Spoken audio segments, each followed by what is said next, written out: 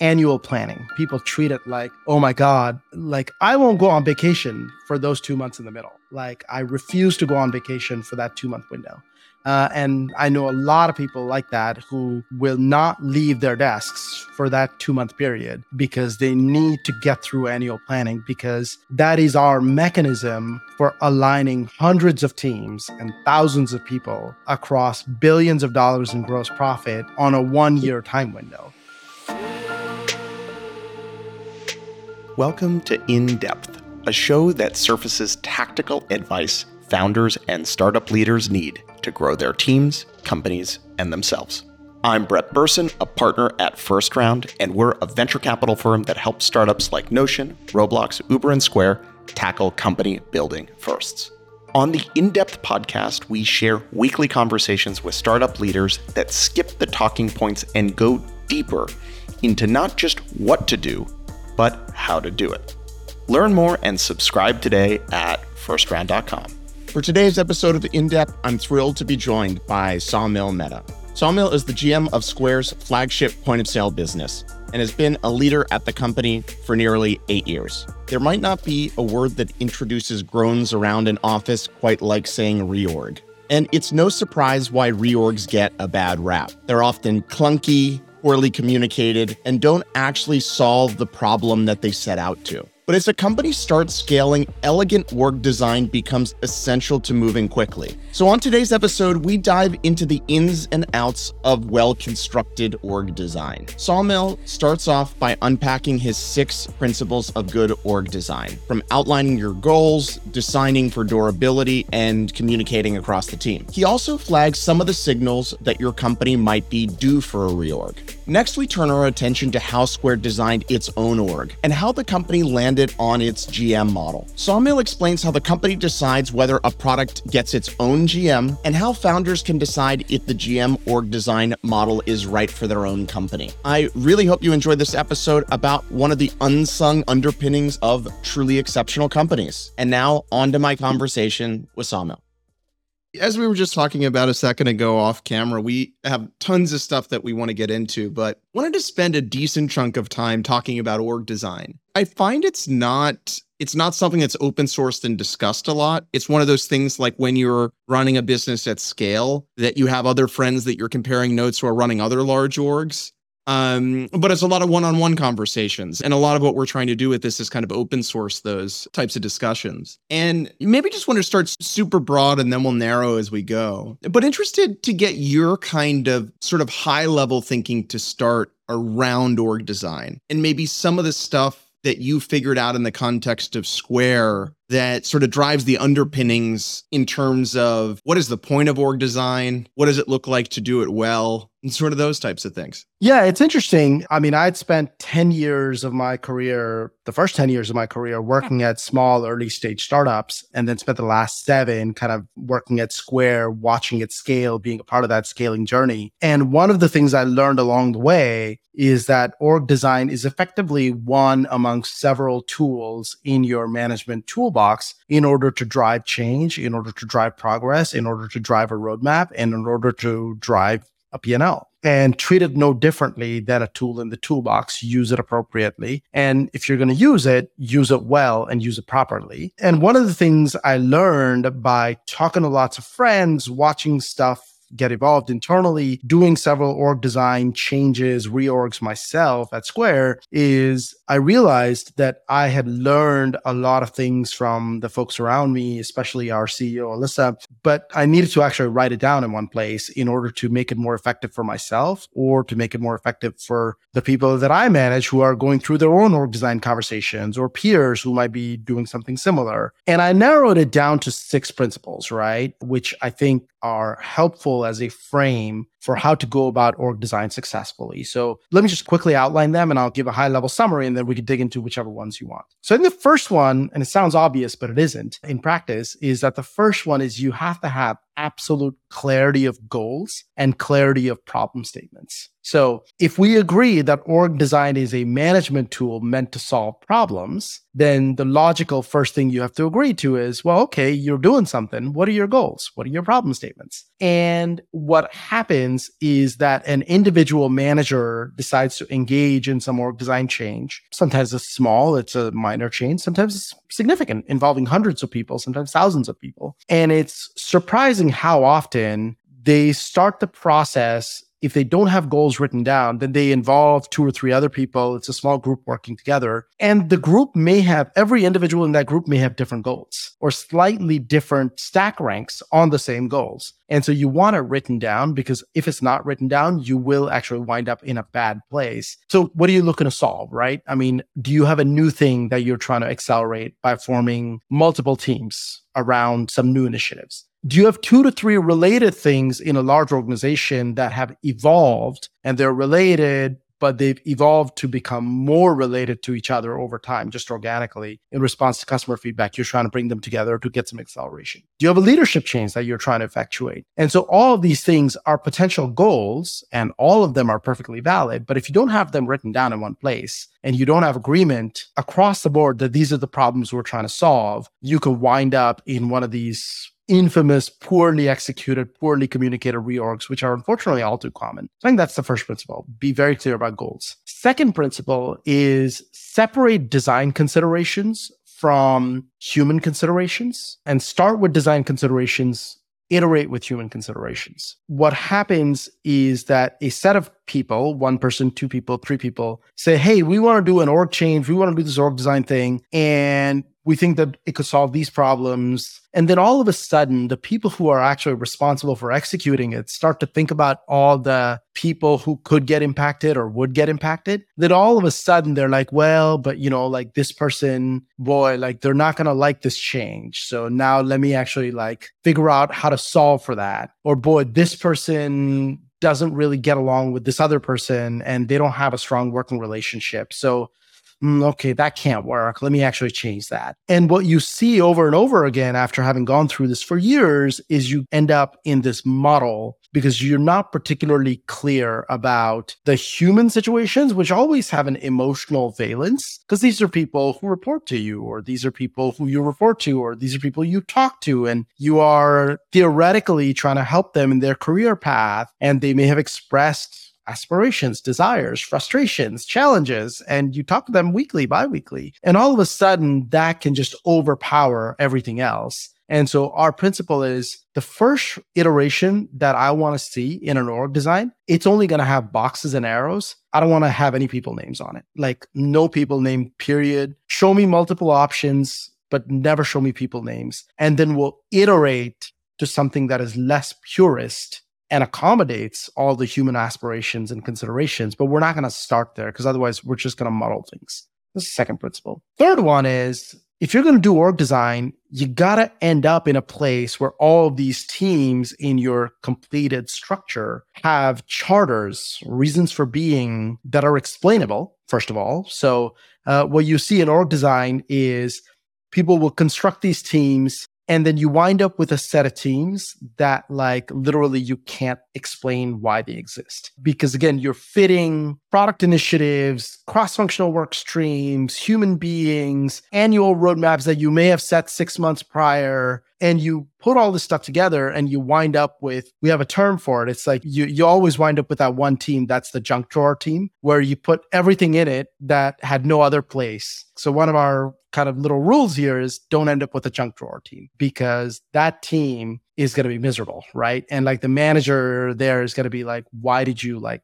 give me this junk drawer team? And the PM is like, I don't want to work on this thing because it's a junk drawer. And so our goal is produce explainable charters that actually are mutually exclusive, but cumulatively exhaustive. And so you can look at it. You can say, okay, like show me your roadmap roughly for the next 12 months. I can look at it and be like, okay, this has some coherence attached and it's not a junk drawer. So that's one of our core principles. Next one down is design for durability. So again, one of the reasons why org design has and reorgs have like such a bad rap, and it's mostly justifiable in my opinion, is because people do something and then 6 months later they change their mind. They're like, oh, by the way, we're doing another one of these. And that's a way to lose confidence. That's a way to lose credibility. And so you want something that's going to last ideally 12 months, 18 months, maybe in perpetuity. And then the final thing I'd tell you about is, and this may be the most important one, is be very, very, very intentional about comms. And there's a whole set of principles just around comms that you could follow and should follow, because it is all too easy to get everything right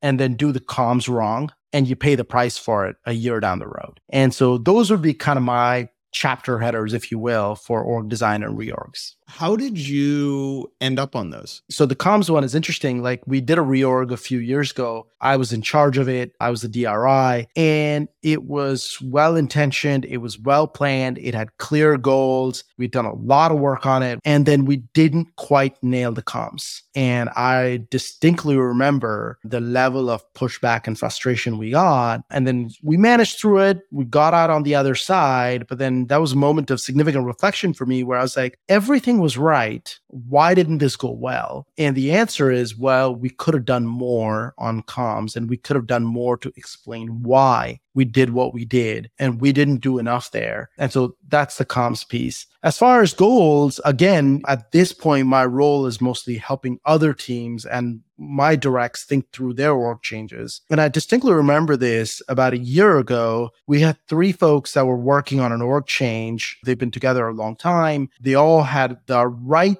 general idea of why they wanted to do what they wanted to do. And we're looking at initial proposals. And about 3 weeks in, I realized, oh my God, we have not written down a stack ranked list of goals anywhere. So I said, hey, why don't you all write down your goals and let's talk about it. Turns out the 3 folks that were working on this together, and they've been longtime partners, all had slightly different goals. And even when they had commonalities of goals, they had different stack ranks. And so essentially, that's when the light bulb went off for me. And I was like, hey, anytime I do this again, I'm going to insist on having written goals up front. And so just through multiple iterations of doing these myself, helping other people do these, watching them go well, watching them go less well, I arrived at a set of principles where I'm like, if you do all of these, you have something that approaches a playbook that will maximize your odds of success. In the example from a few years ago, what did it sound like or look like in terms of poor comms? Some of it was just not having a detailed why that is easily explainable to lots of people. So one of the things that we try to do around comms is you get asked, why do you want to do this? Totally fair. And you proffer an explanation, and then people ask you 3 levels of follow-up questions. And by the way, if it's a large enough group of people, they may have one forum to ask me, which is an all hands. But guess what? 2 days later, there's 2 people who are out on vacation. They come back, they go to a one-on-one with their manager, and they start firing questions at their manager saying, hey, why did these changes happen? Well, the manager was not really involved throughout the process and was brought in with a day to spare. And so if you didn't equip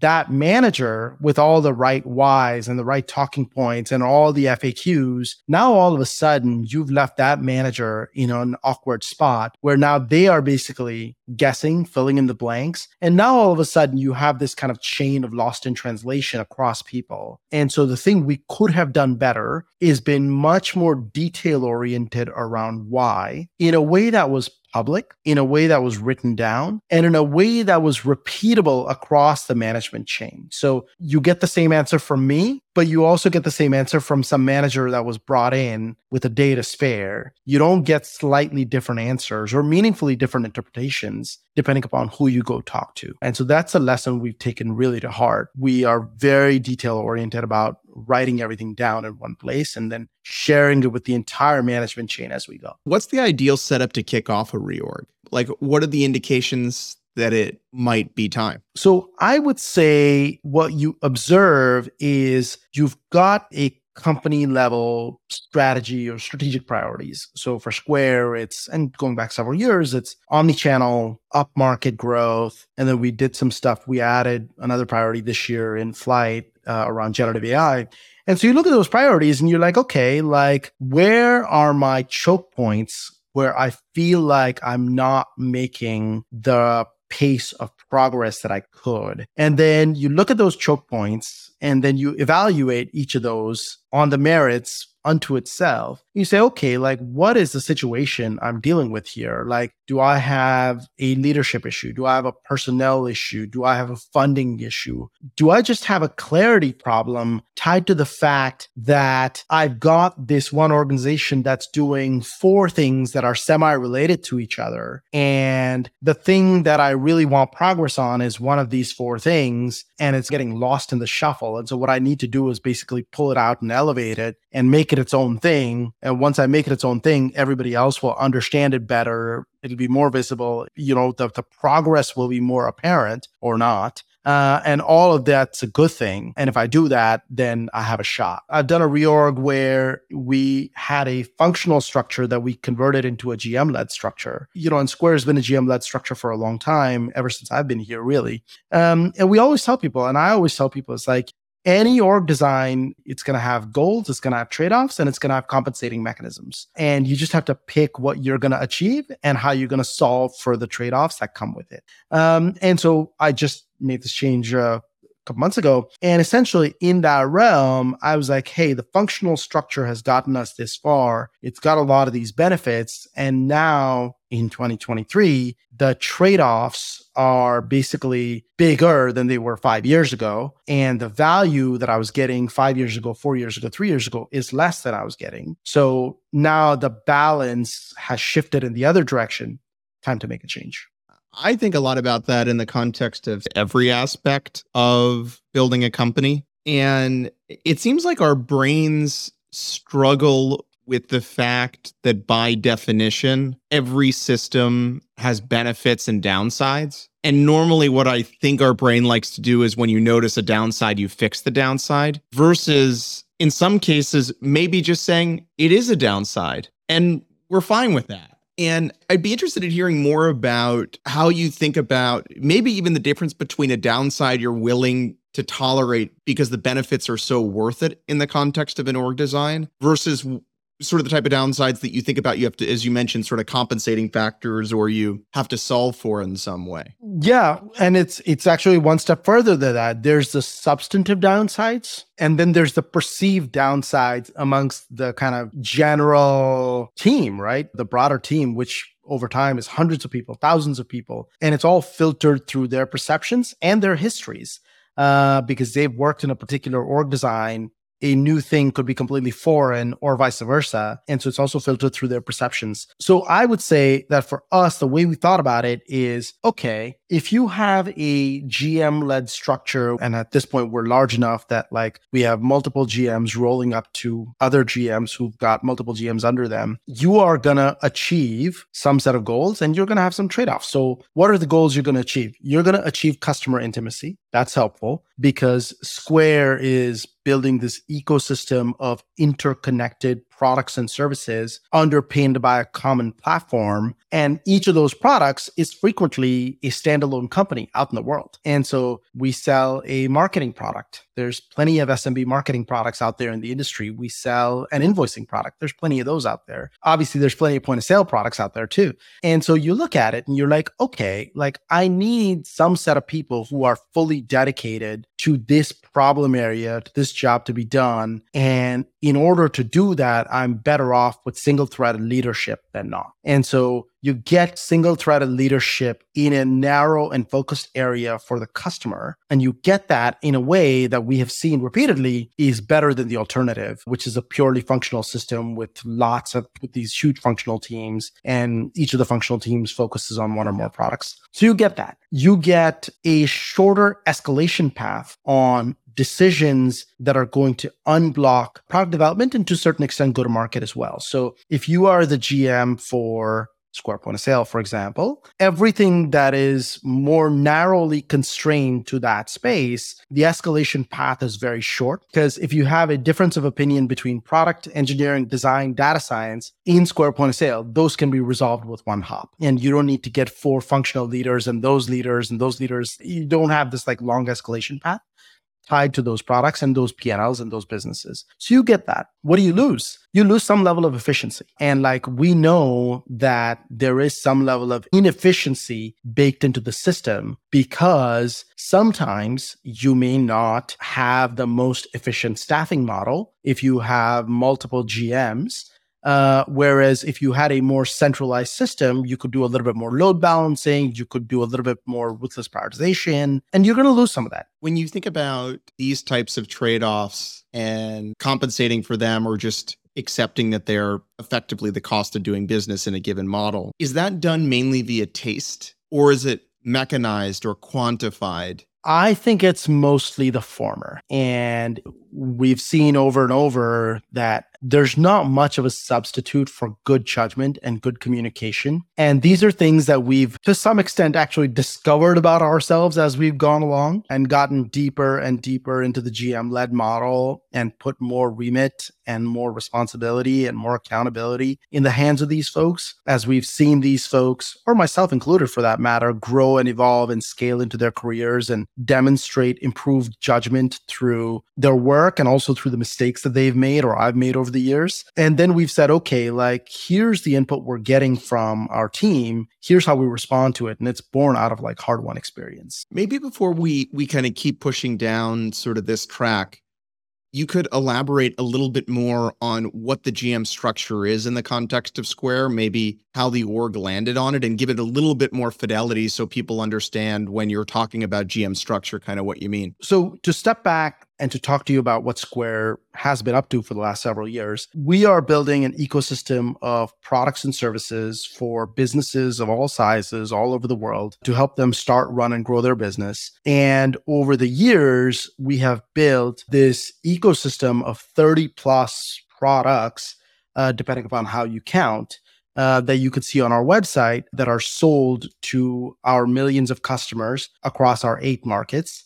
And about 8 years ago, when we had the beginnings of several of these products, they were very nascent. Some of them hadn't even launched yet. Some of them were maybe 6 months post-launch. We converted to a GM-led model where there were a handful of GMs who were going to run product engineering, data science, product marketing, product design. And then over time, we also added the creative teams into the mix and then have a P&L attached for that particular product or set of products that they manage. And now they are responsible for that P&L. They are responsible for the success of that product and the growth of that product. And the way they achieve the success of that growth of that product and that P&L is through leveraging the team that they have primarily, which is, again, product engineering, design, data science, product marketing, and creative. And then secondarily, through collaboration with centralized go-to-market teams. So some of the classical kind of go-to-market teams are centralized for intentional reasons. And so sales is centralized, account management is centralized, marketing is centralized. And so you've got a set of GMs that own a P&L, that own a set of products, that have these teams in their remit as direct managers. And then you have central go-to-market teams, sales, marketing, account management. And then all of them roll up to Alyssa, who's the CEO of Square. So that's our GM-led model. You got a set of GMs, you got a small handful of senior functional leaders reporting to Alyssa, and then there's a cross in between them. So talk more about the centralized go-to-market function and how you ended up with that model. Yeah, so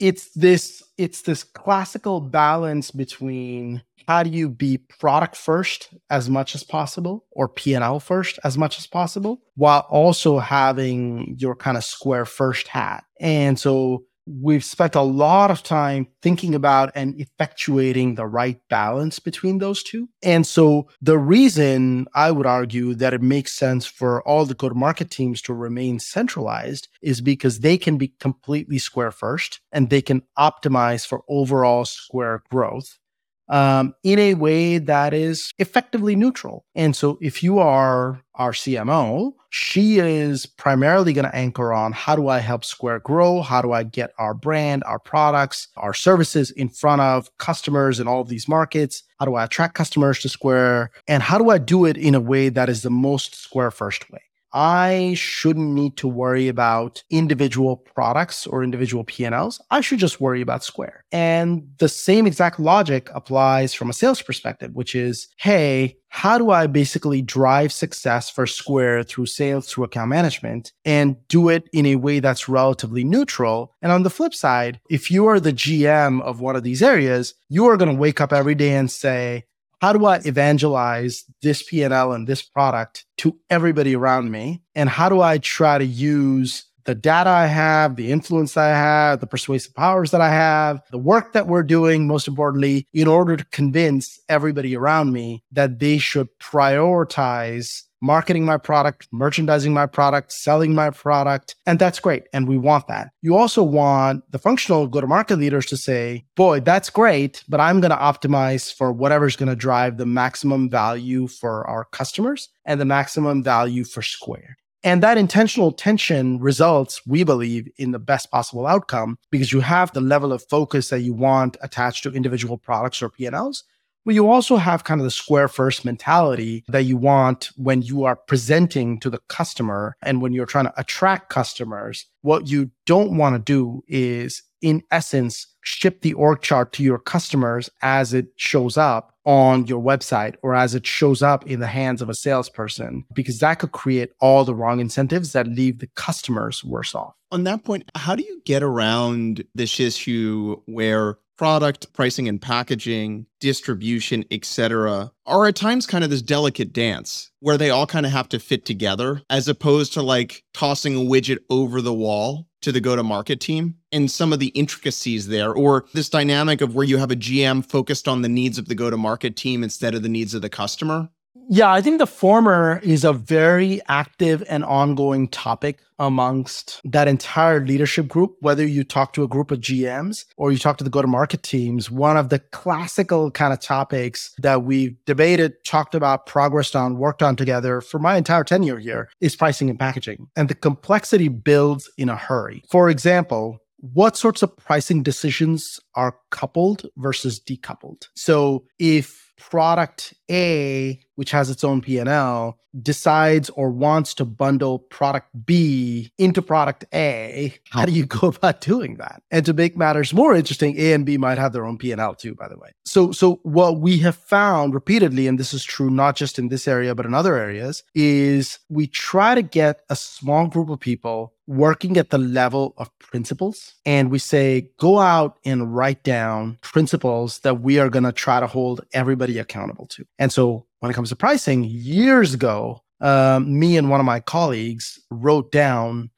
a set of pricing principles. And we said, these are the principles by which we think about product pricing. And here's all the concepts you need to know. And here's all the ways you can assemble the Lego blocks to produce pricing and packaging for your product. And here's some concrete recommendations and best practices that we'd love for you to follow. And then that's a living document that's been around for years and that's been read by all sorts of people who work in and around pricing. And that tends to produce outcomes that are closely related to each other, even though in theory we're decoupled. So I think you see that working at the level of principles can help teams achieve outcomes that are relatively consistent through these cultural norms called principles. So that's a lot of what we've done. The other thing we've done is really encourage this culture of open and frequent escalations. And so you see decisions getting made, you see a team putting together a proposal saying, hey, here's what we're going to do on pricing. And then you see kind of a sister team saying, whoa.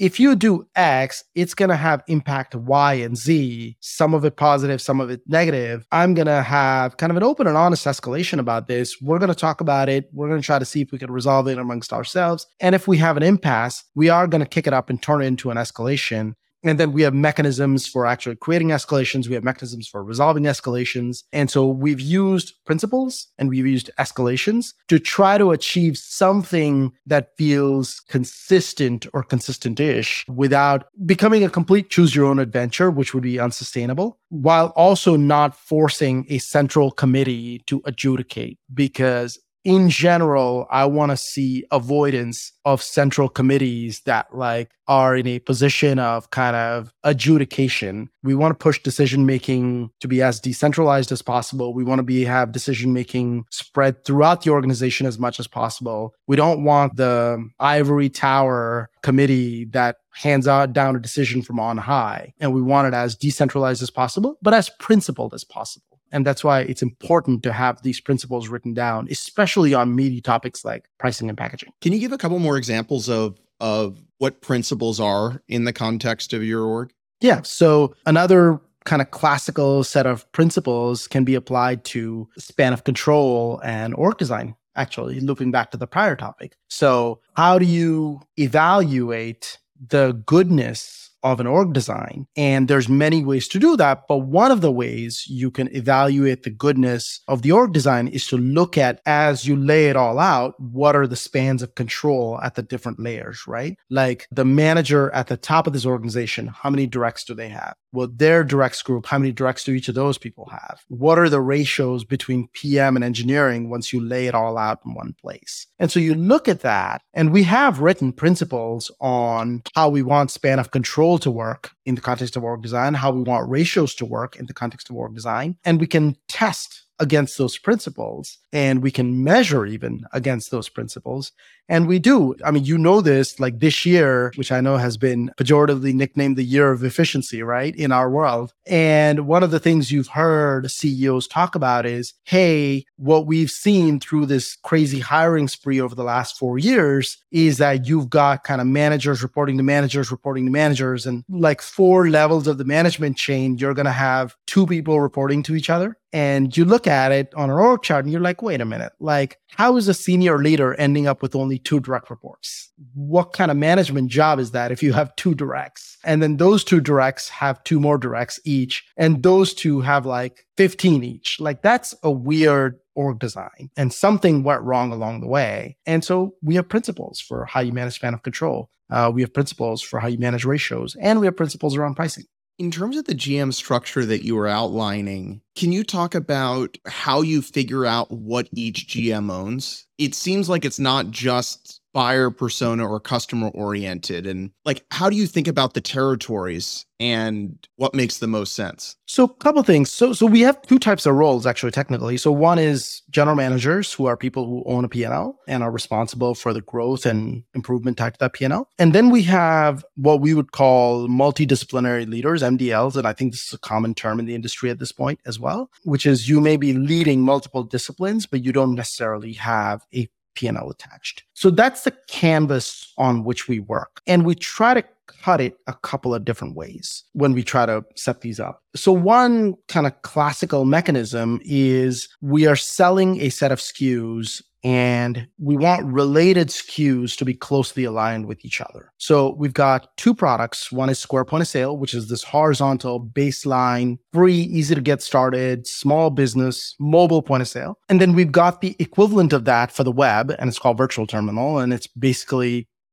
just the same thing, but on a website for people who don't necessarily need the equivalent of a mobile app. Those 2 things are thematically very close to each other. And so they roll up under the same GM. Then you may have an individual product that's quite large as a P&L, and it's growing really fast. It serves a particular type of audience, and that's thematically coherent. So that's a GM role. And so the dimensions we evaluate on are product or platform. And if it's product oriented, then that looks like a GM role. If it's going to be a little bit more platform or product platform is what I would characterize it, that looks like an MDL role. And so we'll cut it that way. We'll create MDL roles when we believe that there are product surfaces that are reusable and to be shared. So we've got 4 different points of sale that we offer in the market today. And those are 4 mobile apps, and you can download any of them from the App Store, but they have a lot of commonalities underneath and they have a lot of meaningful differences. And so what are all the common surfaces between those 4? Well, those should be together because you want to build it in one place and then you want to reuse it in multiple places. And so that looks like an MDL role. So you can cut it by product or platform. You can cut it by closely related products to each other. And then the third dimension by which we can cut it is horizontal versus vertical. So is this a product type that is going to serve lots of different types of customers, whether they're food and beverage or retail or professional services or beauty and personal care or so on? Or is this a product meant to be deeply oriented towards a particular vertical audience? And if so, let's make slightly different decisions. So we evaluate across those three dimensions and we end up in a place that feels reasonable. Can you give some examples of what the GM ownership looks like today? So we have a GM for invoices, which is a standalone product. It's a significant product for us. We've had it for going on 10 years at this point, and it is usually attached to our customer base alongside one of our points of sale. And frequently is also used just on a standalone basis. It may be the only product they're using. So large product is both used standalone, but also in concert with other products, has its own GM.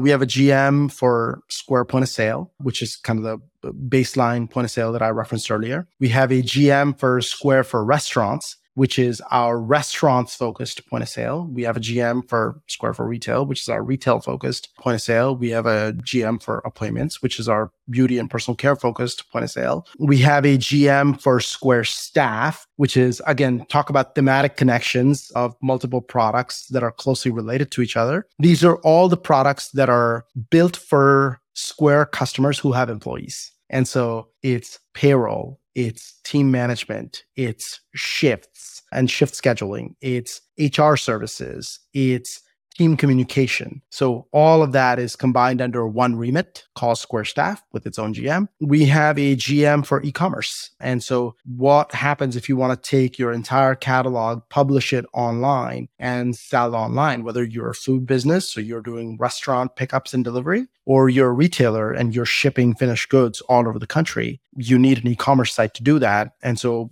that is used either on a standalone basis or in concert with one of our points of sale. And so that's a GM role. So I think at this point, we have in the neighborhood of 16 of these in total. And I'm sure I didn't cover all of them.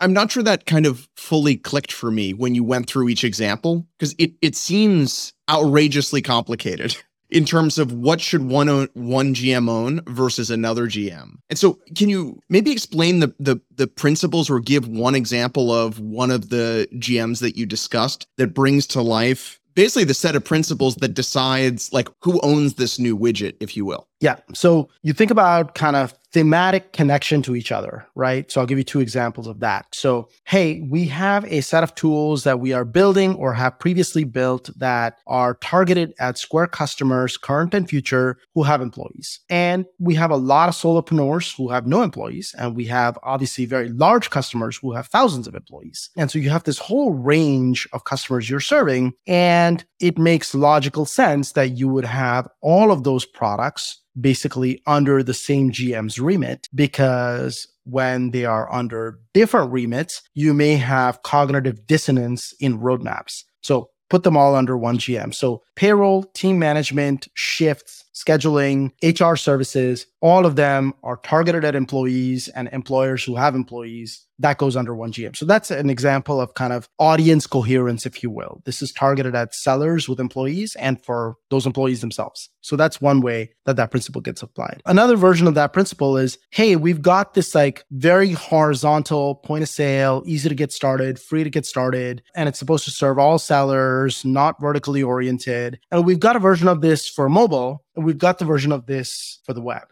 And so does it make sense to have these two separated under two GMs? Or are you better off if they're combined under one GM? The answer to us is, well, they're both horizontal. They're both free, easy to get started. They belong under one GM. So that's the kind of horizontal principle at play at some level. And then the last one is just, this is a standalone product in the industry at large. And there are large incumbent behemoth companies out there that run this thing as a standalone product. And this is an entire company outside of Square. And so that should have its own GM. It should have its own P&L. It's already material today, or it will be in the future. And so that should have its own GM. So Square for Restaurants has its own GM because there are restaurants focused point of sale products out there. Same for retail, same for appointments. And so you kind of combine these three principles and you apply judgment beyond that to end up where we've ended up. In the case of many of the GMs sharing the same customer, in some cases they have different customers, some cases multiple GMs serve the same customer. Is it that GTM function that sort of acts as the governor across those product surface areas? Combination. So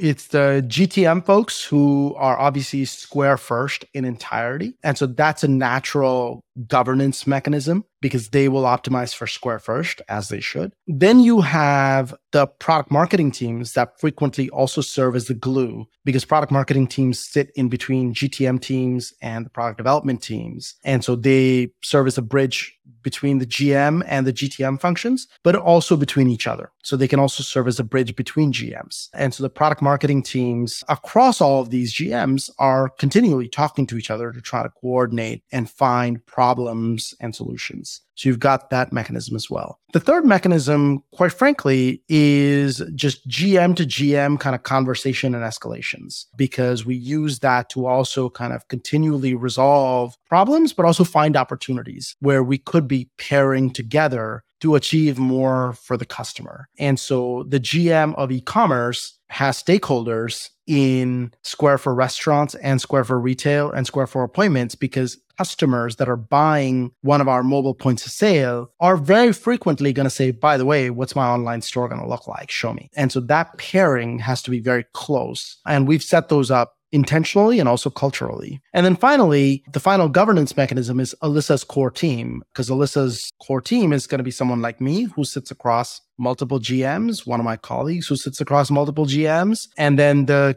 key go-to-market leaders for all of Square. And that forum is also used to basically solve things across Square. How has your thinking on this topic, or you as a leadership team, your thinking changed in the last 7 or 8 years as you've grown and the company's grown? Yeah, I mean, so one thing that we've continued to do is to try to push decision-making down through the organization, as much decentralization as we can find it within reason. And then one of the things we've tried to do is encourage all the various cultural norms and practices and processes that we can come up with to provide that plane of coordination as a mechanism to get teams working together. So a classical example is annual planning. It's one of those things that is like internally thought of as, oh my God, like annual planning's coming. Like people treat it like, oh my God, I'm gonna like I won't go on vacation for those 2 months in the middle. Like I refuse to go on vacation for that 2-month window. And I know a lot of people like that who will not leave their desks for that 2-month period because they need to get through annual planning, because that is our mechanism for aligning hundreds of teams and thousands of people across billions of dollars in gross profit on a 1-year time window. And so it's one of these concentrated moments of pain that you have to take on in order to actually get teams to work together. So one of the things that we've gotten a lot better at and evolved on is how do you manage dependencies across all of these teams? So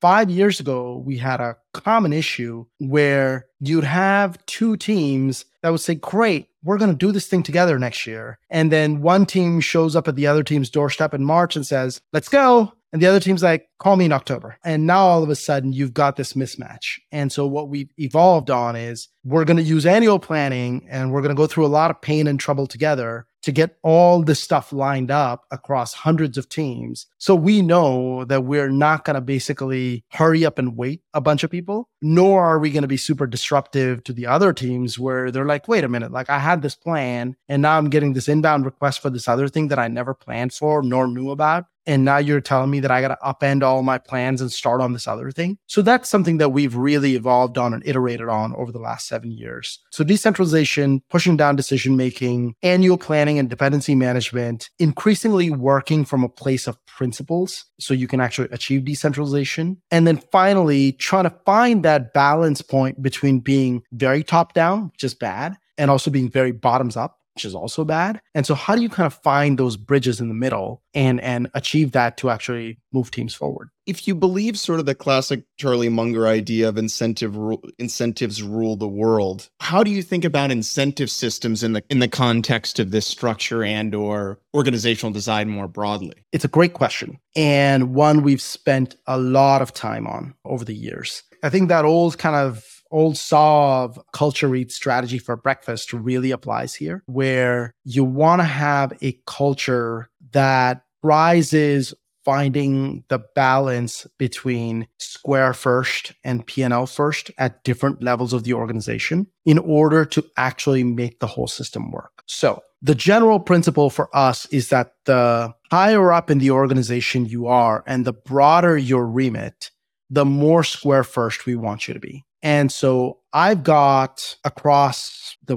800 odd folks, 6 P&Ls, 7 or 8 different organizations. I lose count sometimes. And, each of those GMs is pushing every day to drive their P&L. And it's obviously my job to support them, to advocate for them, to push with them, to push on them, to drive those P&Ls. On the flip side, I take very seriously that in my role, reporting to Alyssa, working with the go-to-market leaders under Alyssa, I have to largely, if not entirely, behave in square first ways and be a check on my own GMs, essentially. And on the flip side, I want them to serve as a check on me. And so my messaging to them is, you worry about your product, you worry about your P&L, you push as hard as you can with everybody around you, and I will be your governance mechanism if I see that you are basically taking it in a direction that is tipping the balance in the wrong direction. Let me worry about that. I'll be there for you, and I need you to worry about your P&L and your product and to push me in the other direction. And so we want that kind of counter pressure between me and my directs. Same is true for my colleagues. They have that counter pressure between them and their directs. And then there's 8, 7, 10 years of relationships between me and my peers where we know that we have to behave and model behavior in a particular way in order to achieve the right outcomes for the company. So I think that's a big piece of this. I think the other piece of it is we've tried really hard to actually not take any of these things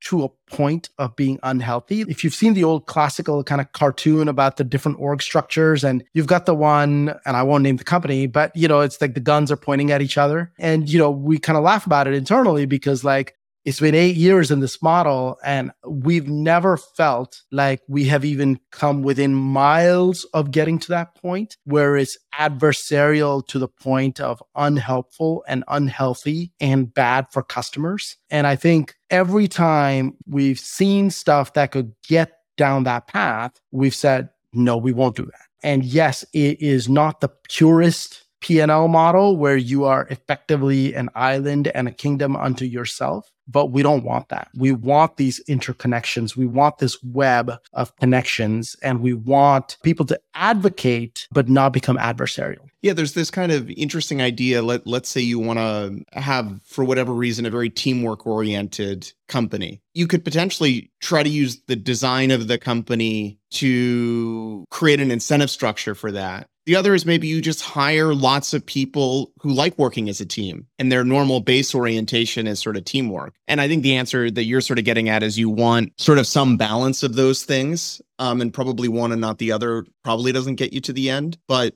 if you have humans and systems, the humans can kind of shape these orientations just like the system can kind of shape the orientation, I think. Exactly. And this is where I think leadership really matters. And so as somebody who's been in the company 7.5 years and, takes pride in advocating for the products in my remit and takes pride in pushing forward the P&Ls in my remit, I take very seriously my responsibility in creating a permission structure to behave in square first ways and modeling square first behavior for myself and for everybody around me. And so one of the things that I'm very vocal about internally is the importance of good escalations. Like, I want good escalations to come to me from all over the company, certainly folks in my purview, but also folks outside of my purview. So one of my colleagues' direct reports may come to me, and they do, and say, hey, I'd like to bring this escalation to you. I think the way you all are going about this is causing negative impact, and I want you to like take a look at it. And at that moment, I have this micro choice to make. Either I can blow them off and kind of say, whatever, I don't really care, take it up with your manager. Or I could choose to engage them in good faith and take their concerns extremely seriously and go push on our own team and say, folks, what are we doing here? Why does this not look right? And you have to let reason win the day. You have to let consistency win the day, because if you behave inconsistently, if you behave in ways where reason is not winning the day, there's reputational costs, as there should be. There's credibility costs, as there should be. There's trust capital costs, as there should be. And eventually, you hopefully achieve something that finds the right balance. When you zoom out and you think about the topic of the GM structure that you all have developed, if another company is figuring out whether this structure might be right for them or some flavor of it, do you have thoughts on what are the questions they could ask, or the signs that maybe this structure might be optimal for them, or the signs or considerations that maybe some version of this structure probably wouldn't be the right fit for them? We hear stories from the industry about companies that have tried it and then reversed course in 12 months, 18 months, 2 years.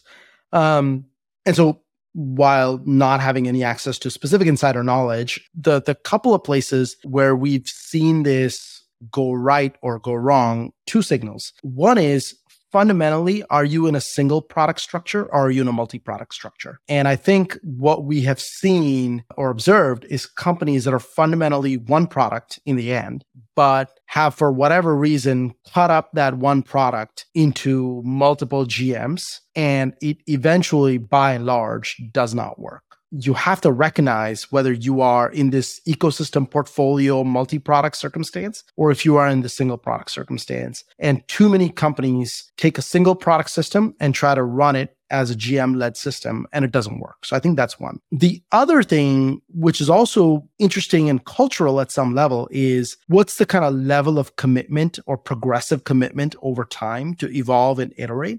Because this is a structure that Alyssa put in place right before I joined. And so that would have been summer of 2015. And we've iterated it, we've improved it, and we've worked on it, and we're still working on it 8 years in. And what we've seen is, without kind of a long haul commitment, it just doesn't work, because it's not a system that a lot of people in tech may be super familiar with. And as a result of that, it takes time and effort and patience and hiring and leadership coaching in order to get it and to build a remit that actually makes sense, to build a remit that achieves the balance between advocacy and square first behavior. When I first started, the only things that a GM was leading was product and engineering. And over time, we've actually said, okay, well, product design. Okay, well, product marketing. Okay, well, creative. Okay, yes, also data science. Okay, here's this P&L that we've built out. Okay, here's the methodology behind that P&L. Here's how we're going to set your goals. Here's how we're going to hold you accountable to decision-making. Here's the decision-making ratio between you and the people around you. Here's how we want you to do org design, looping back to the prior topic. So we've been at it for 8 years, and we've evolved and learned along the way, but too many companies never give it the time. And so I've heard so many examples where it's like, I'll talk to the CEO, or I'll hear about it from somebody who's a leader. It's like, yeah, we converted to a GM model and we're doing product and engineering. And one of my first questions is, great, when's the next two disciplines that are going to come into the remit? And sometimes the answer is never, or boy, I can't do it because that's just not how this company is set up. And to me, that's a private sign of worry, because to me, the signal is, are you truly committed for the long haul? And if you're not, then it's not going to work. So I wanted to come back to the higher level topic of org design and the set of principles that you outlined at the beginning of the conversation. You started to touch on this in a variety of ways, but maybe from the last few years, you could walk through when you thought you all did a really good job with a reorg and sort of bringing the steps to life sort of end to end. Yeah. So we formed an organization last summer. And so I won't go into the specifics, but we formed an organization last summer. And so I'll give you the example and walk you through it. So that reorganization was initiated by 3 close collaborators coming together. And so it was the head of product in that area and the head of engineering in that area and the head of design in that area. And the three of them are longtime collaborators. They've worked in this area for years. They've gone through multiple annual planning cycles, and they had seen what was working well and where there were major opportunities for improvement. Last summer, organically, the three of them started talking and saying, hey, wouldn't it be helpful if we could actually basically make a change, form this new organization by taking together various sub-teams within our remit, a couple of teams outside of our remit, and pull them all together into one new organization? So they started talking. They spent a couple of weeks talking about it, and then they brought it to their leads. And those three leads reported to me. So then all of a sudden we go from a group of 3 to a group of 6 or 7. And it's clear at this point that the RACI is they are responsible, those 3, and I'm the approver. And that's the other thing we've been very clear on, which is if there's an org design change, you need a clear approver. And in most cases, historically, I've made myself the approver so I can actually inspect what's going on and ask probing questions. So step 1, they spent a couple of weeks talking through it. Step 2, they brought it to me as a very broad sketch of like, hey, here's some stuff we want to do. Here's how we might go about doing it. Here's some of the teams that could be involved. I said, great. And so I said, okay, let's look at a proposal when you have it. Another couple of weeks go by. They bring me something more concrete. What is the asset or artifact that they're bringing you? The artifact is some set of boxes and arrows. And so it's some sort of designed structure with team names and some mechanism of team charters. So it could be we've got these 5 teams that are going to end up in this organization when everything's said and done. Here's the names of those 5 teams. And for each of the 5 teams, we're going to give you kind of a bullet pointed list of what's in that team's remit. What is effectively that team's reason for being? What is their team's charter? And so we'll give you a super summarized 3, 4, 5 bullet point view, maybe a couple of paragraphs if needed, that explains to you what this team is, why they exist, what they do, and what are they supposed to solve. And you do that across all 5 teams. So you look at it, and that's option 1. They may give me a couple of different options. They may give me 3 different options. And then just the options are on the table. And now we're going to go around bandying around pros and cons. And we're going to talk about, okay, like, well, if you do it this way, what could go wrong? Or if you do it that way, would it achieve this company priority that we're all aware of? Or does it deprioritize by accident this big company priority that we know is important to all of us? So we go back and forth. And I realized that there's a slightly different stack rank that each of these 3 leaders has across what goals they want to achieve. And so discovered that through conversation, sent back the proposal to get aligned on goals or to basically bring the misalignment and let me pick the final set of goals and the stack rank of those goals that we were going to solve for. And so team gets aligned. They say, okay, we've figured out how to navigate our differences, and we've now aligned on a set of stack ranked goals that we can all agree on. And based upon that, we're going to once again give you 2 or 3 options. In each of those options, there's going to be boxes and arrows. There's going to be a bullet point list of kind of charter / remit for each of the teams. And we think this will work. So look at that. You pick one and say, okay, this one seems the most promising. Let's go now through all of our priorities in this area for the next 12 months and ensure that each of these teams can successfully last for at least 12 months. Because again, you want to design for durability. You want to know that the team doesn't have such a short runway of work that it is taking on something that is urgent but short-lived. And so this is where our annual planning becomes helpful because we have a running spreadsheet of items. And so we can go look at and figure out, okay, we can put this stuff together. It's going to last for a while, if not multiple years. Okay, that's good. Then we look at that list and say, okay, does this list look coherent to you? If you just took this list and showed it to somebody outside this small group, would they say, yeah, this list, yeah, they're thematically connected to each other? Or does this look like the junk drawer, which I was referring to? And so you check for that. So that's your next check. Then you say, okay, this looks right. Now go look at what it looks like when you put people into these boxes. And so what does that look like? So that looks like each of these teams is going to have a PM. It's going to have an eng manager or multiple eng managers. It's going to have a product designer. It's going to have a data scientist. And can you make all the mappings work now with people names attached? And that's when we check for ratios. So do you have one PM with 20 engineers? Do you have half a designer across 12 engineers? Well, that's not going to work. Or sometimes you have the opposite problem where you have two designers or two data scientists that are working in a very closely related area. And now you've basically changed the scope of it. You've combined it into one team. And now you have two data scientists in a team of 7 engineers. It's like, well, that's not going to work either. So you basically iterate through the ratios and you iterate with the people names in mind. And you try to figure out if you can make the span of control work, if you can make the mappings work. So you do that.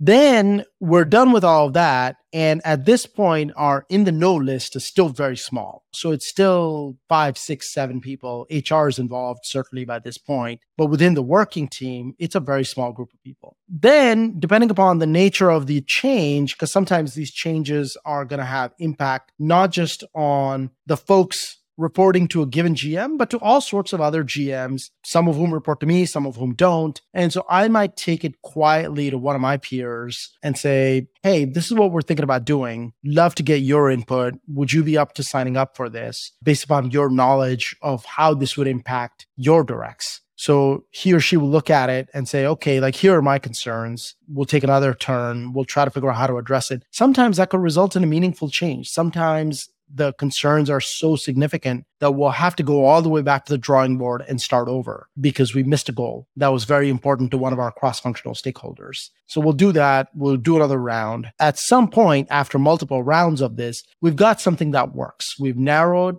an option. We've got an org design. We've got span of control. We've got mappings. We've got durability. We've got charters, or at least at a high level. We've got thematic coherence on a per team basis. And we've got kind of coverage, MECE coverage. So it's cumulatively exhausting. It's mutually exclusive. There's good swim lanes. Got it. Okay, great. At that point, depending upon the size of the change, I'll take it to Alyssa for approval, or at least a heads up. And most of the time, it's just a heads up. And in very rare cases, it's we're doing this. You have the option to basically pull the plug if you so choose. You could tell us now, or we go. And once all those I's are dotted and T's are crossed, the next step is all the comms planning. And we spent a lot of time doing comms planning in this particular case. So what do? We'll start out with a big doc where all the comms is laid out. So what's my email going to say? And it's going to be super detailed. What is the follow-up email going to say from the eng leader to his eng team? What is the follow-up email going to say from the product leader to our product team? So we'll do all of that. We'll write down all of our emails in one place and we can check all the comms in one place. Then we'll build,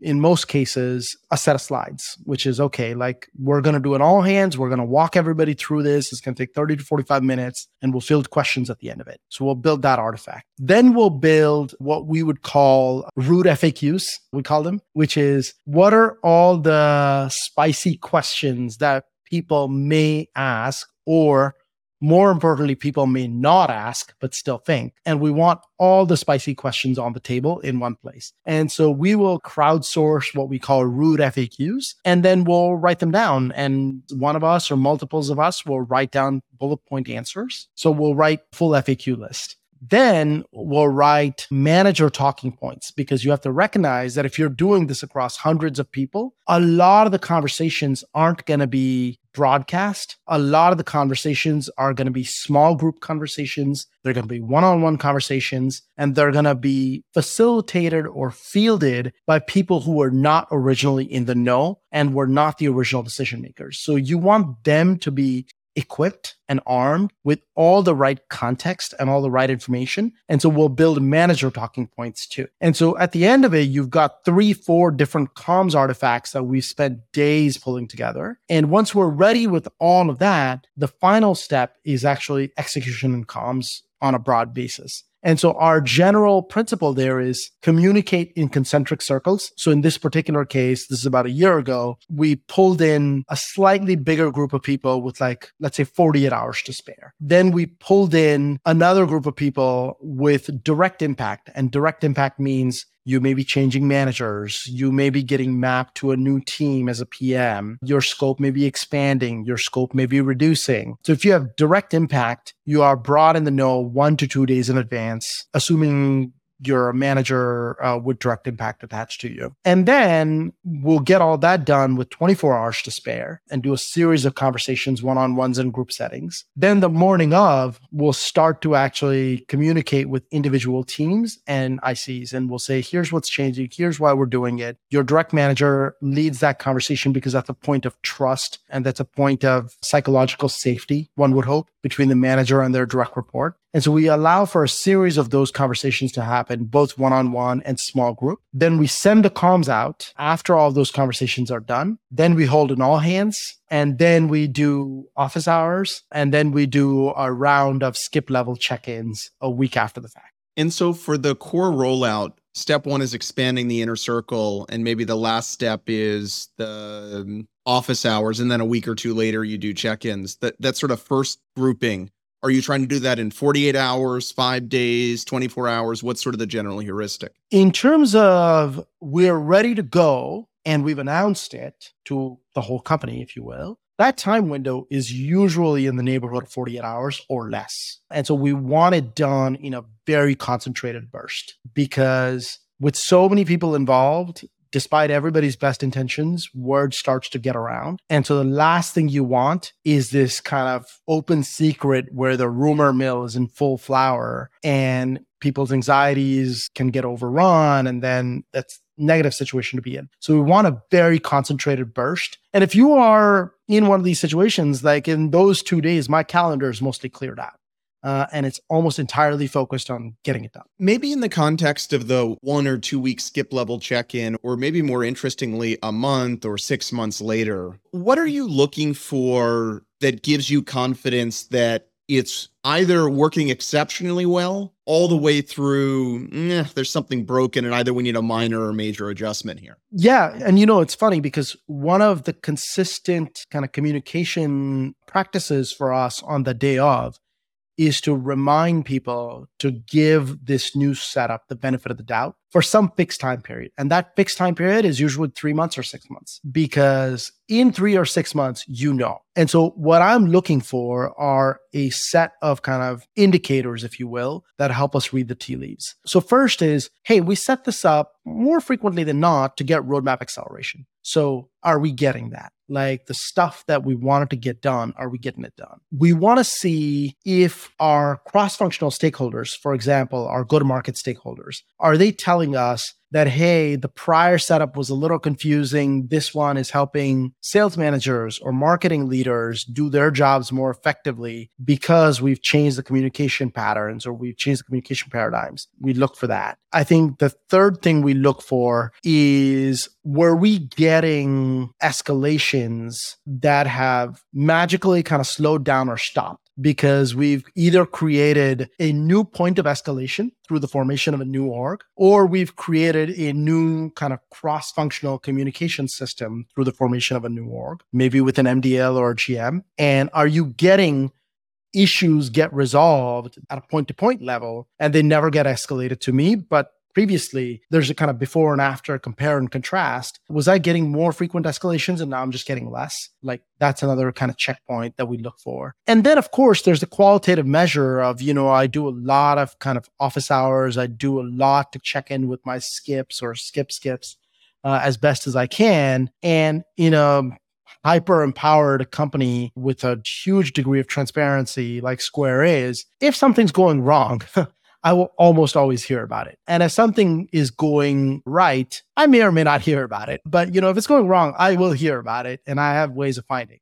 So if I don't hear anything, it's like, okay, I better go check. And then I'll find out if it's going well or really well. And if it's going badly, I'm getting signals within the first 4 weeks. And what we frequently find in our gray area world is that most things are going well, but there's two pockets of problems. And now we have an isolated set of things that aren't quite working. And boy, we're going to get another bite at the apple in another 12 months or another 9 months. And we'll take another bite at the apple to go clean up something that we didn't quite manage to get right the first time around. So I thought maybe we could end our time maybe talking a little bit about Alyssa and some of the things you've learned from her. And one of the reasons I was interested in sort of getting your thoughts is I feel like a lot of the ideas were inculcated by Alyssa, or at least that's my sense. You can tell me if I'm wrong. And at the same time, I feel like in technology, she's not a loud out there person relative to other people leading very large, important companies. And so I'm curious, what comes to mind? Like, what are some of the big ideas that maybe we haven't touched on, maybe adjacent to what we're chatting about, that sort of she's imparted on you and is sort of maybe a part of the way that you see the world now? Yeah, the list is long and consequential, at least from my vantage point, and it certainly is significantly responsible for my worldview and for executing and scaling the way that I have scaled and the way I've gone about doing things. So it's, again, speaking personally, hugely consequential. And so in no particular order, some of the valuable and important lessons, I think one of them is just the importance of patience and having a long-term outlook. And so I said somewhere along in our conversation is like, commit for the long haul. And I spent 10 years working at startups where, like if it's a startup that's, let's say 100 people or less, you're not going to have a lot of in-depth conversations about annual planning. And you're going to be very focused on achieving product market fit. You're going to be very focused on what are we getting done the next 30 days? How are we going to be super responsive to competitors, customers, industry trends, and so on? And so I think one of the big lessons for me personally, but also writ large, is how do you invest with a multi-year time frame in mind? And how do you patiently keep investing to make things incrementally better every 6 months, every 12 months? And how do you stay committed to a particular path, which is a classical problem, which is there's a lot of herky-jerkiness. And companies use exceptional product market fit to paper over what is herky-jerky, impatient, distracted behavior underneath the covers when you actually go talk to the leaders within those companies. And so the importance of patience and long-term investing and just pure stick-with-itness. And so that's one big lesson. I think the other big lesson is just the importance of maintaining high performance standards at all times. And so what I've seen Alyssa do very consistently is to treat people and situations, and whether it's org design or something else, it's like we're going to maintain a consistent viewpoint that is defensible privately and publicly, and it's performance oriented, and it is not over anchored on anything beyond the customer and the company. And so you culturally, the construct is put the customer first, put the company first, put your company hat on while recognizing that you're going to advocate for your product or your P&L, and show that you could do that over and over again. And so the importance of maintaining kind of objectivity around performance, objectivity around what is right for the customer and the company, and using that as your compass, as opposed to if I do X, person Y will be annoyed and they're a high performer, so I'm not going to do X, I'm going to do Z instead. And I think one of the big lessons for me is, no, do X. If it's right for the customer, if it's right for the company, do X. And let reason and patience win the day. Because I've been on the business end of lots of conversations with my directs over the years where I knew that there would be at least momentary, if not medium-term negativity attached to an outcome or a decision. And if there's a cultural construct around, yes, I accept that, but we're going to do what's right for the company and the customer first and foremost. And then opportunities will come. Human aspirations will get taken care of, but you may have to take it on a time scale that's not today. That leads to better outcomes in the long term. So I think objectivity around performance and consistency of behavior and modeling that consistent behavior over and over again over micro decisions and macro decisions going back years is the second big lesson. I think the third big lesson is around progressively pushing decision-making down. And so the only way you scale is if over time you push better decision-making through the organization. But it doesn't happen magically. It doesn't happen by just saying, well, this used to be my decision, now it's your decision. Like that's just one piece of the puzzle. But you're going to have to do other work around it. So you're going to have to say that, but then you're going to have to teach. And how do you teach? You teach through principles. And so the kind of commitment to long-term and progressive distributed decision-making through principles and through